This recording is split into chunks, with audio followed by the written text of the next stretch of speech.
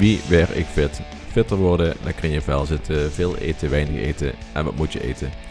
Moet je sporten, maar welke sport? Krachttraining of geen krachttraining of alleen maar cardio?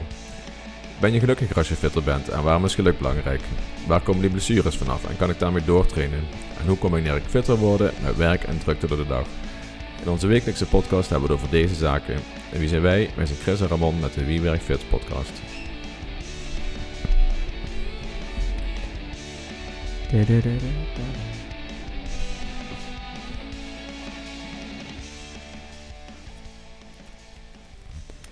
Het gaat eindelijk gebeuren, Ramon.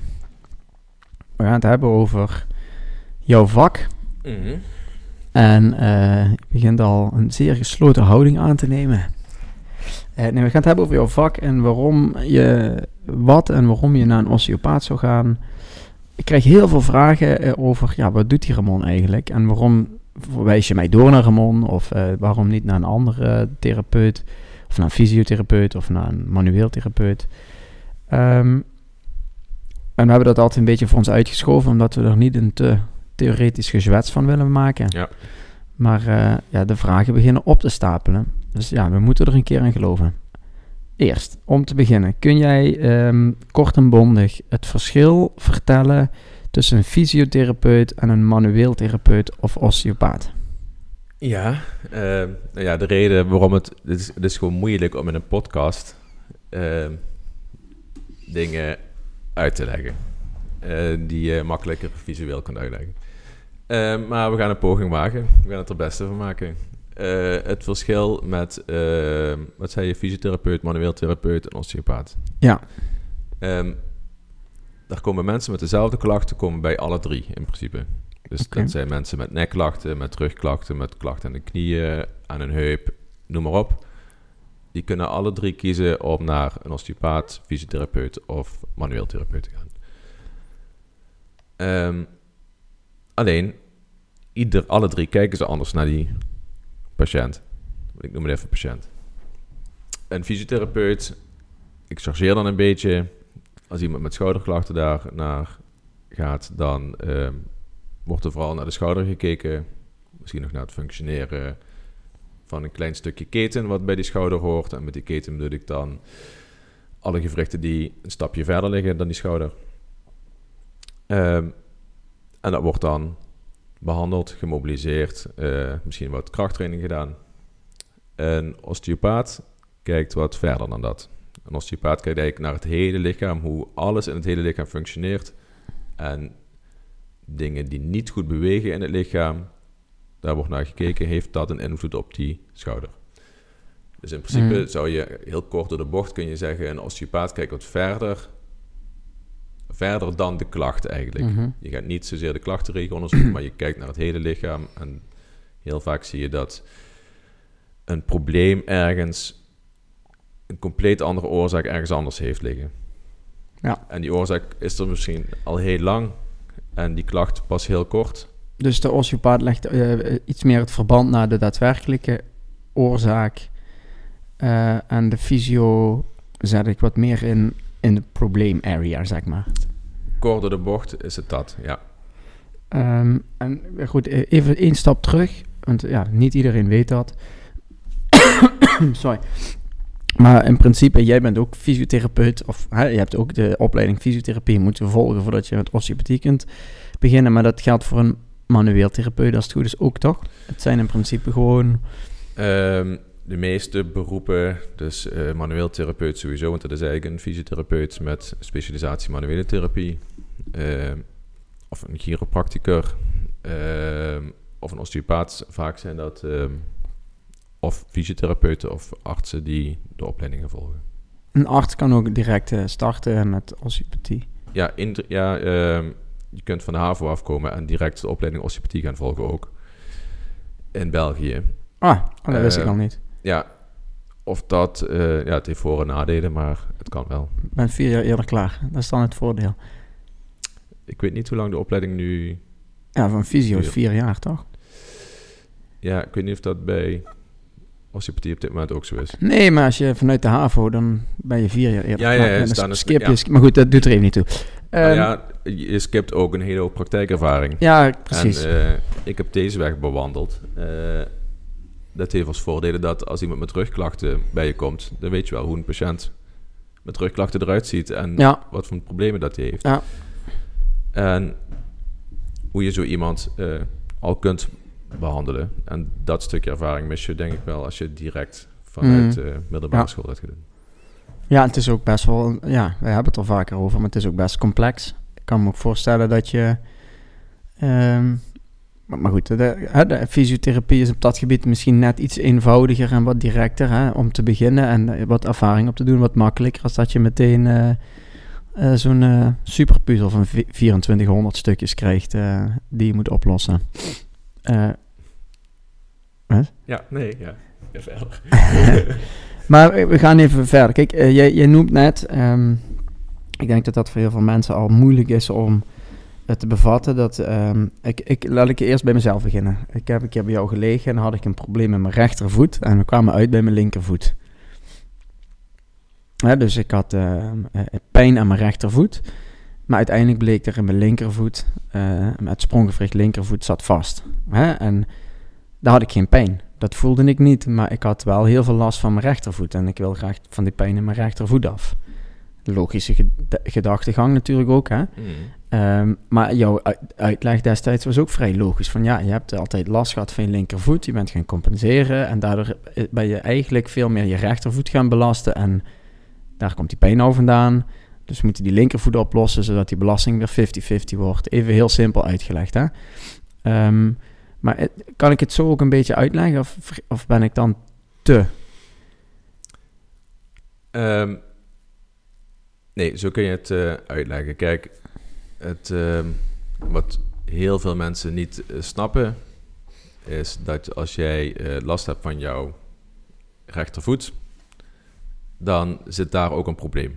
Mm-hmm. En dan kom je bij een fysiotherapeut en die duwt erop, dus die beweegt ermee, het doet inderdaad pijn. Dus hier, lokaal, is er inderdaad weefselschade. Dat veroorzaakt de pijn, dus dat veroorzaakt jouw klacht. Maar je moet je weer afvragen, waarom is dat zo? Waarom heb je daar pijn? Wat heeft allemaal invloed op die regio? Mm-hmm.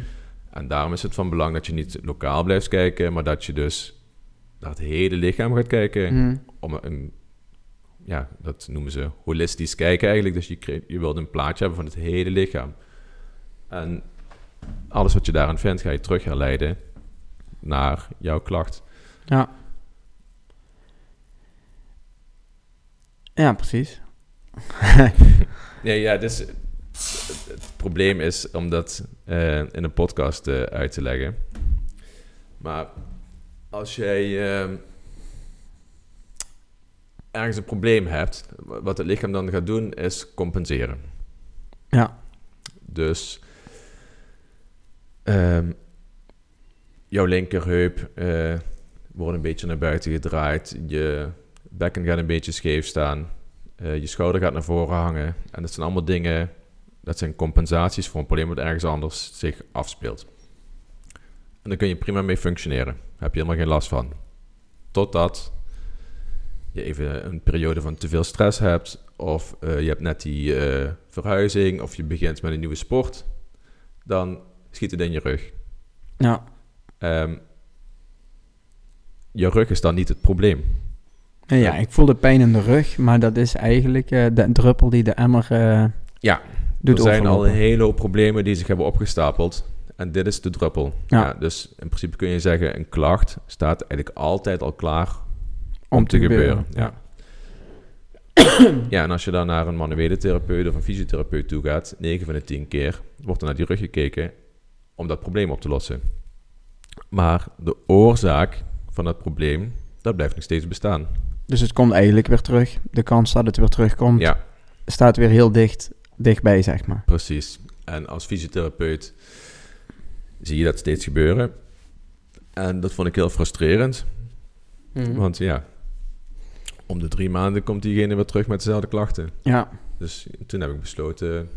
Ik wil verder kijken. Ja, want dit wil ik niet de rest van mijn leven zo gaan doen.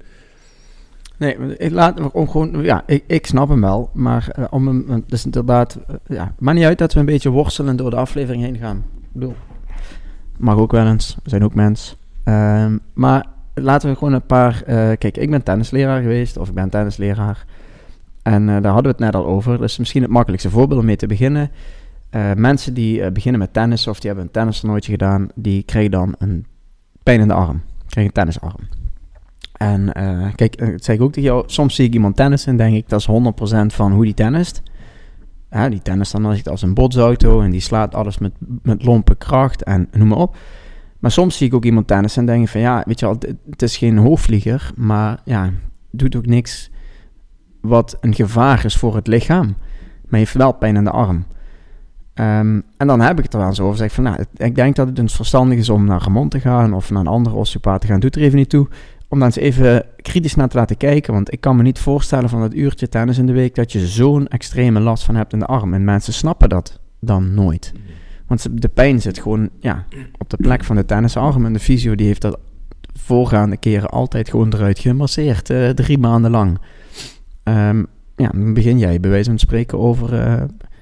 weet ik veel waar het vaak vandaan komt. Ja, in principe kan dat overal vanaf komen. De rug, of en het heet dan ook nog een tennisarm en het gebeurt bij tennissen. Ja. Dus 1 en 1 is 2, denken veel mensen dan. Ja. Maar als zo iemand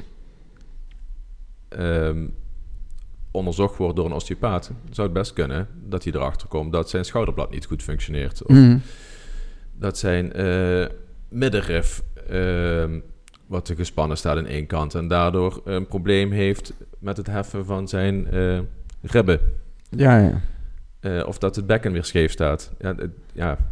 Een klacht kan overal vanaf komen eigenlijk. En het is de taak van de osteopaat om te kijken wat is de echte primaire oorzaak van een klacht. En een klacht is er nooit zomaar.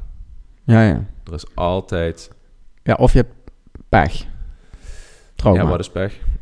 Ja, iemand rijdt met de auto over mijn voet heen. Ja, dan... Dat is pech. Maar een voorste kruisband scheuren... Nee, ja. Dat is... Ja, mogen we... Is dat pech of is dat iets wat ook al te gebeuren stond? Ja, voor sommigen klinkt het wel heel zweverig natuurlijk, hè? Maar ik heb dat ook heel vaak. Hè? Mogen we niet zeggen dat het lichaam... Het is zo'n geniaal apparaat. Wij zijn best handig in het oplossen van problemen. En dat het heel vreemd is dat je op een vlak parcours op de atletiekbaan uit het niks je kruisband afscheurt. Dat is vreemd, toch? Ja, dat is sowieso wel vreemd, ja. Kijk, vaak gebeurt het bij voetballen. Dan heb je een trauma waarbij je... vol onderuit gehaald wordt. Of je voet blijft staan en jij draait weg. Zelfs zonder contact vaak. Ja. Ja, dat is vreemd. Als het op een atletiekbaan gebeurt, waar het toch... je maakt wel een bocht, maar... Ik had nu toevallig, een van de luisteraars die gaat eigenlijk lachen. Een zweepslag in je skischoen. Ja, apart. Mag ik het zeggen of zie ik het dan heel verkeerd? Dat is vrij apart, toch? Ja, goed, ik... Dat is heel moeilijk, we hebben het allemaal niet gezien. Ja. Hè? Maar gewoon, de voet zit helemaal vast en er kan eigenlijk geen enkele kant meer op. Maar blijkbaar is het toch gebeurd. Dus ja. Ja, goed, een zweepslag is... Ja, dat moet ze misschien ook even uitleggen. Dat is vaak een kwetsuur of een letsel in je kuitspier. Wat ontstaat na springen of als het een moment van te veel rek op komt. Ja, dat is heel apart dat dat gebeurt als je voet eigenlijk vast gewoon zit. vast Ja, zit. ja, toch? Ja. Maar ja, goed, ik wil ook niet zeggen dat het niet gebeurt, hè, maar dat soort... Of ik heb nog zo'n voorbeeld... ik heb 2 jaar geleden een vrouw op tennisles gehad, die had ook een zweepslag. Een heftige, hoorden we achteraf. Maar die wandelde gewoon. We waren op miniveld gewoon wat over aan het spelen. En die is gestopt met tennis, want die vriend liet er niet meer tennissen. Want tennis is blijkbaar levensgevaarlijk. Dus ik kreeg die niet aan het hoofd gebracht van, luister, ik denk dat er toch al ergens iets zat. Want dat is echt heel vreemd. Bij wandelen is dat gebeurd? Ja, gewoon met inspelen op miniveld, wandelend naar een bal. En hard. Ja, dat ligt dus niet aan het tennissen. Het ligt ook niet aan het wandelen.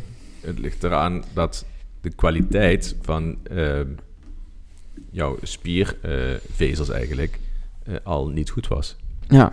Of dat er te veel spanning op die je kuiten aan de achterkant. Dus dan alles wat je aan de achterkant met elkaar verbindt, noem je eigenlijk een keten. Mm. Dus de achterste keten, daar zal een probleem hebben gezeten, ergens. Je moet je voorstellen dat zou je van je schouder via je rug naar je hak een touw kunnen spannen. En als die touw op spanning komt, dat is eigenlijk je achterste keten die op spanning staat. Dus als ik aan mijn schouder trek, zou ik bij wijze van spreken met mijn als ik rechtsschouder wat op spanning zet, zou ik problemen kunnen ervaren rechts in mijn voet. Ja. Of minder kracht kunnen leveren op mijn fiets. Op het moment dat ik in mijn rug vastzit, kan ik met mijn voet niet meer drukken. Ja, dus misschien heeft die meneer of mevrouw wel een probleem in de schouder gehad, of in de wervelkolom, of in de bekken. Waardoor eigenlijk de hele achterkant te veel op spanning stond. En dan is het moment dat je dus wandelt of bukt of wat dan ook. De druppel. Ja, de druppel. Ja. Maar dat wil niet zeggen dat daar ook per se het probleem zit. Ja, dat je dat... laat ik het anders... want we moeten het wel een beetje... En zo iemand die kan dus zowel naar een fysiotherapeut of naar een behandelaar gaan. En dan wordt lokaal weer die kwetsuur behandeld. Hè? En misschien krijg je nog wat krachtoefeningen of rekoefeningen. En de oorzaak is waarschijnlijk niet gevonden en opgelost. En met zo'n... Kijk, want daar wilde ik nou eigenlijk een beetje naartoe. Met zo'n raar incident denk ik dan, weet je wel, als coach, van ik zou nu willen weten, hoe kan het dat ik met niks vreemds zo'n heftige kwetsuur oploop, zeg maar. Dat is niet omdat het een beetje koud was. Hè. Ik bedoel, dan scheur je nog niet je hele kuit af, normaal gesproken. Nee. Dus ik zou in ieder geval de zekerheid willen hebben dat er niks geks aan de hand is. En het is dan zonde als je dan het advies krijgt, kan ik niks aan doen, zweepslag, houd het been maar hoog 6 weken. Wanneer zou je... Wat is nou wijsheid? Wanneer zou je het beste bij jou een afspraak kunnen maken? Ja, op het moment dat je klachten hebt, of op het moment dat je voelt dat er een klacht begint aan te komen. Ja, dat klinkt gek, maar soms merk je dat even in de beweging niet lekker gaat, of dat je wat meer spierpijn hebt na eenzelfde training wat je altijd doet. In principe kun je met alle klachten waarmee je ook naar een fysiotherapeut zou gaan, of naar een manuele therapeut of een chiropractor, kun je ook naar een osteopaat gaan. En het verschil is de manier van naar de klacht kijken. Ja. Maar is het... Ja, goed, dat ga je natuurlijk niet zeggen. Dat hadden we net, daar maakten we wel grapjes over. We hebben altijd intern plezier als we naar van die video's kijken van zo'n overbetaalde chiropractor die dan ga je liggen 10 minuten en dan ga je naar buiten en een week later lig je er weer. Dat is voor mij persoonlijk de meerwaarde om bijvoorbeeld naar jou te gaan of een andere osteopaat te gaan, dat ik graag wil dat niet meer terugkomt. En niet dat ik gewoon even het knakken heb, Chris, je enkel staat weer recht en het is goed. Ja, en 2 weken later zat ik er weer, weet je wel. Dat, voor mij persoonlijk is dat het grote verschil. Dat gekeken wordt van, bij mij is er ooit uitgekomen van, dat zit in de darmregio, dat gaat niet helemaal soepel. We moeten eens wat kritischer gaan kijken hoe je eet. Want blijkbaar heeft je lichaam met sommige voedingsstoffen wat meer problemen. Was ik zelf nooit achtergekomen. Nee, ik volg ook op Instagram een paar chiropractie mensen. Krakers. Bottenkrakers. Dat kan ik... maar dat vind ik ongelooflijk, dat die laten iemand zitten, kraken een nek en ze kunnen... op dat moment beweegt alles weer. En dat is fantastisch. Ik vind het sowieso gek dat je daar een filmpje van maakt, maar goed. Het klinkt zo gelijk. Sommigen gaan daar echt heel goed op, dat geluid. Ja, maar op dat moment... Ja, dat je er een microfoon naast zet tijdens de belanding, dat vind ik dat vind ik nog veel raarder. Maar goed, op dat moment heb je iemand zijn nek gekraakt. Ja, natuurlijk beweegt die nek dan even beter. Maar heb je de oorzaak aangepakt? Maak eens een filmpje een week later hoe het met die patiënt is. Dan ligt hij er waarschijnlijk weer. Dus, Ja, dat had je wel veel geld verdiend. Maar goed, en er zijn ook natuurlijk fysiotherapeuten en manuele therapeuten die goed werk doen en ook met de beste bedoelingen. Ik denk alleen dat je vaak wat kritischer moet kijken naar een klacht en wat verder dan alleen de klachtenregio. Ja. Voor de mensen, gewoon om het makkelijk te maken. geef me eens een voorbeeld waarvoor je echt bij de fysio terecht komt of moet. Of dat jij zegt, sorry, dit hoef ik niet te doen, maar dit kan een van mijn fysiotherapeuten gewoon prima oplossen. In de regel vind ik dat fysiotherapeuten heel goed zijn in het revalideren van mensen. Dus als jij een meniscusoperatie hebt gehad, of een schouderoperatie, of een CVA, of je hebt een neurologische aandoening, dan moet je echt naar een fysiotherapeut toe. Ja. Heb jij... COPD? Ja, ook. Ja. Nee, zeker. Je kunt ook met rugklachten naar een fysiotherapeut toe. Maar dan ligt het ook weer een beetje aan wat is de oorzaak van die rugklacht. Als dat meer ligt in dat jij heel lui bent en geen spierkracht hebt, dan moet je naar Chris Fit. Eens. Of je kunt ook naar een fysiotherapeut gaan, maar dan wel om krachttraining te doen, een stabiliteitstraining te doen. En niet om gemasseerd te worden, want dat lost niks op. Het beste kun je naar chris-fit.nl. Ja, sowieso. Het valt me wel op dat er steeds meer fysiotherapeuten ingehuurd worden om sportles te geven, zeg maar. Dat is wel iets wat mij opvalt. Ik heb er niet per definitie of het nou goed of slecht is, want ja, ze kennen het bewegingsapparaat natuurlijk ook heel goed. Maar het valt me wel op dat ze in een fysiopraktijk gaan sporten, zeg maar. Dat is ook wel iets wat wel opvalt.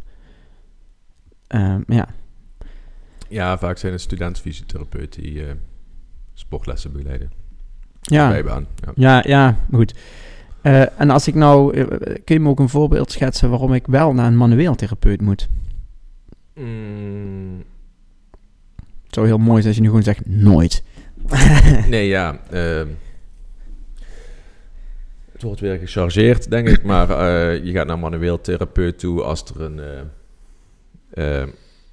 wervel geblokkeerd zit of je bekken staat geblokkeerd. En dan kan hij dat manipuleren, een manueel therapeut. Maar veel interessanter is het om te kijken, waarom is juist die wervel geblokkeerd? Of waarom staat het bekken naar voren toe? Nou ja, maar ik heb nu hier iemand, vind ik wel leuk dat je niet, sorry, ik onderbreek je. Iemand die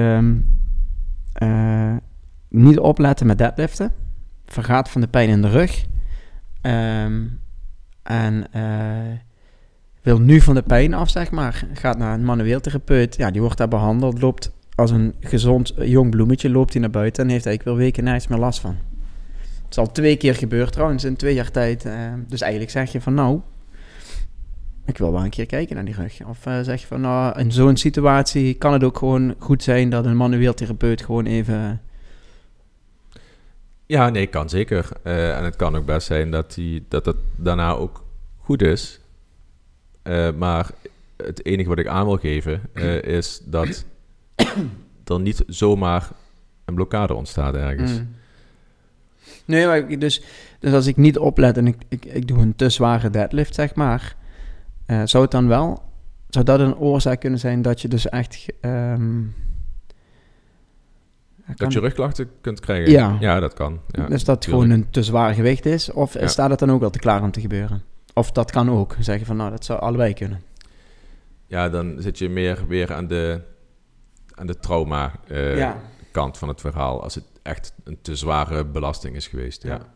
Kijk, als iemand wekelijks komt en die heeft steeds na deadliften klachten, ja, dan heeft het weinig zin om steeds maar opnieuw te manipuleren. Ja, dan kan hij beter naar jou gaan. En als hij eigenlijk altijd kan deadliften, het gaat nooit fout, hij probeert een gewicht, het is te zwaar, het springt erin. Ja. Nou, dan kan de manueel therapeut hem fijn helpen en dan is het weer voorzichtig opnieuw beginnen en kijken wat er dan gebeurt. Ja. En wanneer ga je dan naar een chiropractor? Ja, kun je onder hetzelfde scharen als een manuele therapeut, denk ik. Ja, toch? Ja, ik heb te weinig verstand van beide om daar iets over te zeggen. Chiropractor klinkt gewoon chiquer.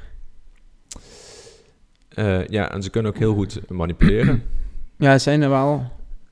Ja, natuurlijk. En dat doen ze de hele dag door. Ja.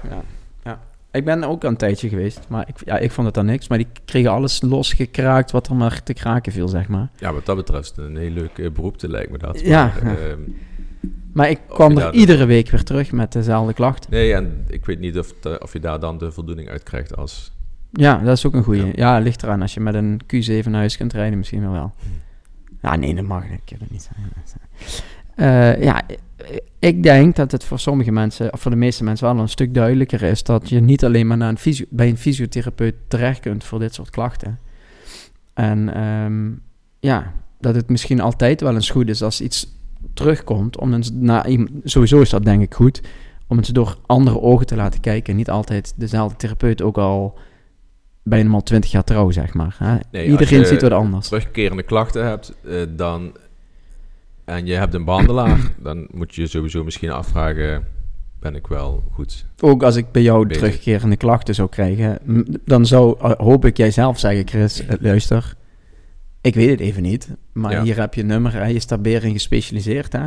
Maar je zei net zelf ook al, en ik denk dat dat ook echt wel zo is, dat is zelfs bij mij als tennisleraar, als je mij met nog 3 tennisleraar op de baan zet, zeggen over jou allemaal wat anders. En waarschijnlijk zijn er ook 6 osteopaten die over mijn rugklachten allemaal net iets anders. Hè? Dus als je de oplossing niet bij jou vindt, wil niet zeggen dat er geen oplossing bestaat, zeg maar. Nee, zeker niet. Wat ik eigenlijk meestal altijd afspreek, is dat ik wil na 3 of 4 behandelingen, dat er duidelijke verbetering is van de klachten. Ja. En zolang die verbetering er is, kun je doorgaan met de behandeling totdat het weg is. En ik denk niet dat als je na 3 of 4 behandelingen geen verbetering hebt, denk ik ook niet dat de verbetering komt na 5 of 6 behandelingen. Ja, precies. Dus die behandelaren die 9 of 12 keer behandelen en het wordt niet beter, dan moet je na 5 keer al afvragen. Ja. Dat is een ander probleem. Nu met die zorgverzekering, zo'n pakket. Ja. 50 fysiobehandelingen per jaar. Ja, dat is natuurlijk perfect voor iemand met COPD, want die heeft dat echt nodig. Maar een gezonde persoon zoals ik, even afkloppen, denken dat ik gezond ben. Ja, wat moet mij in godsnaam gebeuren dat een fysiotherapeut mij 50 behandelingen moet geven dit jaar? Nee, goed. Je zou je been kunnen breken en je hebt ernstige gecompliceerde breuk en je hebt revalidatie nodig. Maar goed. Nee. We hebben het er vorige podcast over gehad. Geen osteoporose door het hardlopen. Nee. Dat kan al niet. Ik denk dat heel veel mensen wel al een iets duidelijker beeld hebben. Laatste, dat is een persoonlijke vraag van mijn moeder. Ik noem haar naam gewoon. Maar die, weet je, is het altijd nodig om te manipuleren? Nee. Want heel veel mensen vinden dat ook bijvoorbeeld niet prettig. Bijvoorbeeld daarom niet. Nee, dat weet ik toevallig. Maar, die kraken mij. Nee, dat is niet nodig. Daarom is een wervelblokkade, als een wervel geblokkeerd zit, dan zou je hem kunnen manipuleren. Maar je kunt je ook afvragen, waarom zit net die wervel geblokkeerd? En dat kan een mechanische oorzaak hebben, omdat het een compensatie is van een ander probleem. Het kan ook een neurologische oorzaak hebben. Ja. En het gaat er juist om dat je zo min mogelijk manipuleert. Want dat betekent ook dat je zo dicht mogelijk bij de oorzaak zit. Ja. Interessant. Om het probleem op te lossen. Als ik alles over had kunnen doen, was ik misschien wel osteopaat geworden. We waren misschien echt collega's geweest. Oh jee. Of bewegingsfysioloog, dat is ook echt leuk. Inspanningsfysioloog bedoel ik. Maar goed, ik denk dat hiermee gewoon afronden. Iedereen gratis in... Nee. Dat was een grapje, jongens. Dat is toen echt. Dit was weer een aflevering van de Bierwerk Fit de laatste aflevering. Ja, helaas is dit de allerlaatste aflevering. Wil je zelf fitter worden, luister dan alle afleveringen nog maar eens terug. En dan wil je daar goed begeleid worden, neem dan eens een kijk op christfit.nl. Heb je lichamelijke klachten die belemmeren en waar je vanaf wilt, ga dan naar een fysiotherapeut of manuele therapeut. Maar beter, kijk je op ramonosteop.nl of pmczuid.nl. Heb je vragen over training of osteopathie of heb je onderwerpen die je besproken wilt hebben, stuur dan een bericht naar podcast@chris-fit.nl. Dat wordt de huishond. Ja. Die kreeg nu ook een osteopathische behandeling. Dus dan ook dierosteopaten. I know. Ik zou die nog staan.